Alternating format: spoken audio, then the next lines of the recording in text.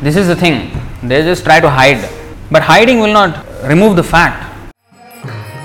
Hare Krishna, Hare Krishna, Krishna. Loko, yam. In this world, nobody is happy with this old age. Not only human beings, even animals also. Nobody likes becoming old. That's why there is cosmetics industries.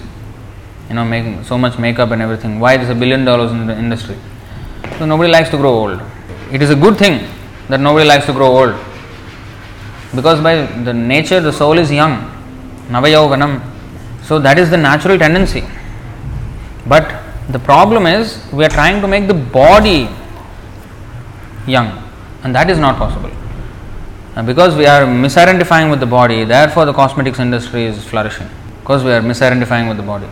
When one becomes old, just like the history of Bharat Maharaj, little bit he saw some grey hair. Oh, it's time for me to renounce. Renounced. Kingdom, everything renounced and went to the forest. So, grey hair, not that he died and make it disappear, okay, black only, nice. Such knowledge will become an impetus for spiritual life, not covering it up. Nowadays we see old people, especially actors, you will see, dancing with girls who are fit to be his great-granddaughter. Still, and he still looks same black hair and everything. He must be almost reaching 70 now. He's still dancing around with girls of 20 years old. They try to hide. Oh, he's still action superhero. As he was in his 20s, now in his 70s, still going on. This is the thing. They just try to hide. But hiding will not remove the fact.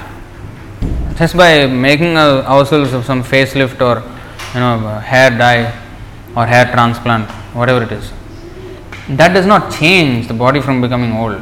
So one day death will come. Old age is coming and death will. So better we take them as impetuses. For a materialist, that's a depressing situation. That's why he tries to hide it and tries to stay motivated. But for a spiritual person, it is a impetus.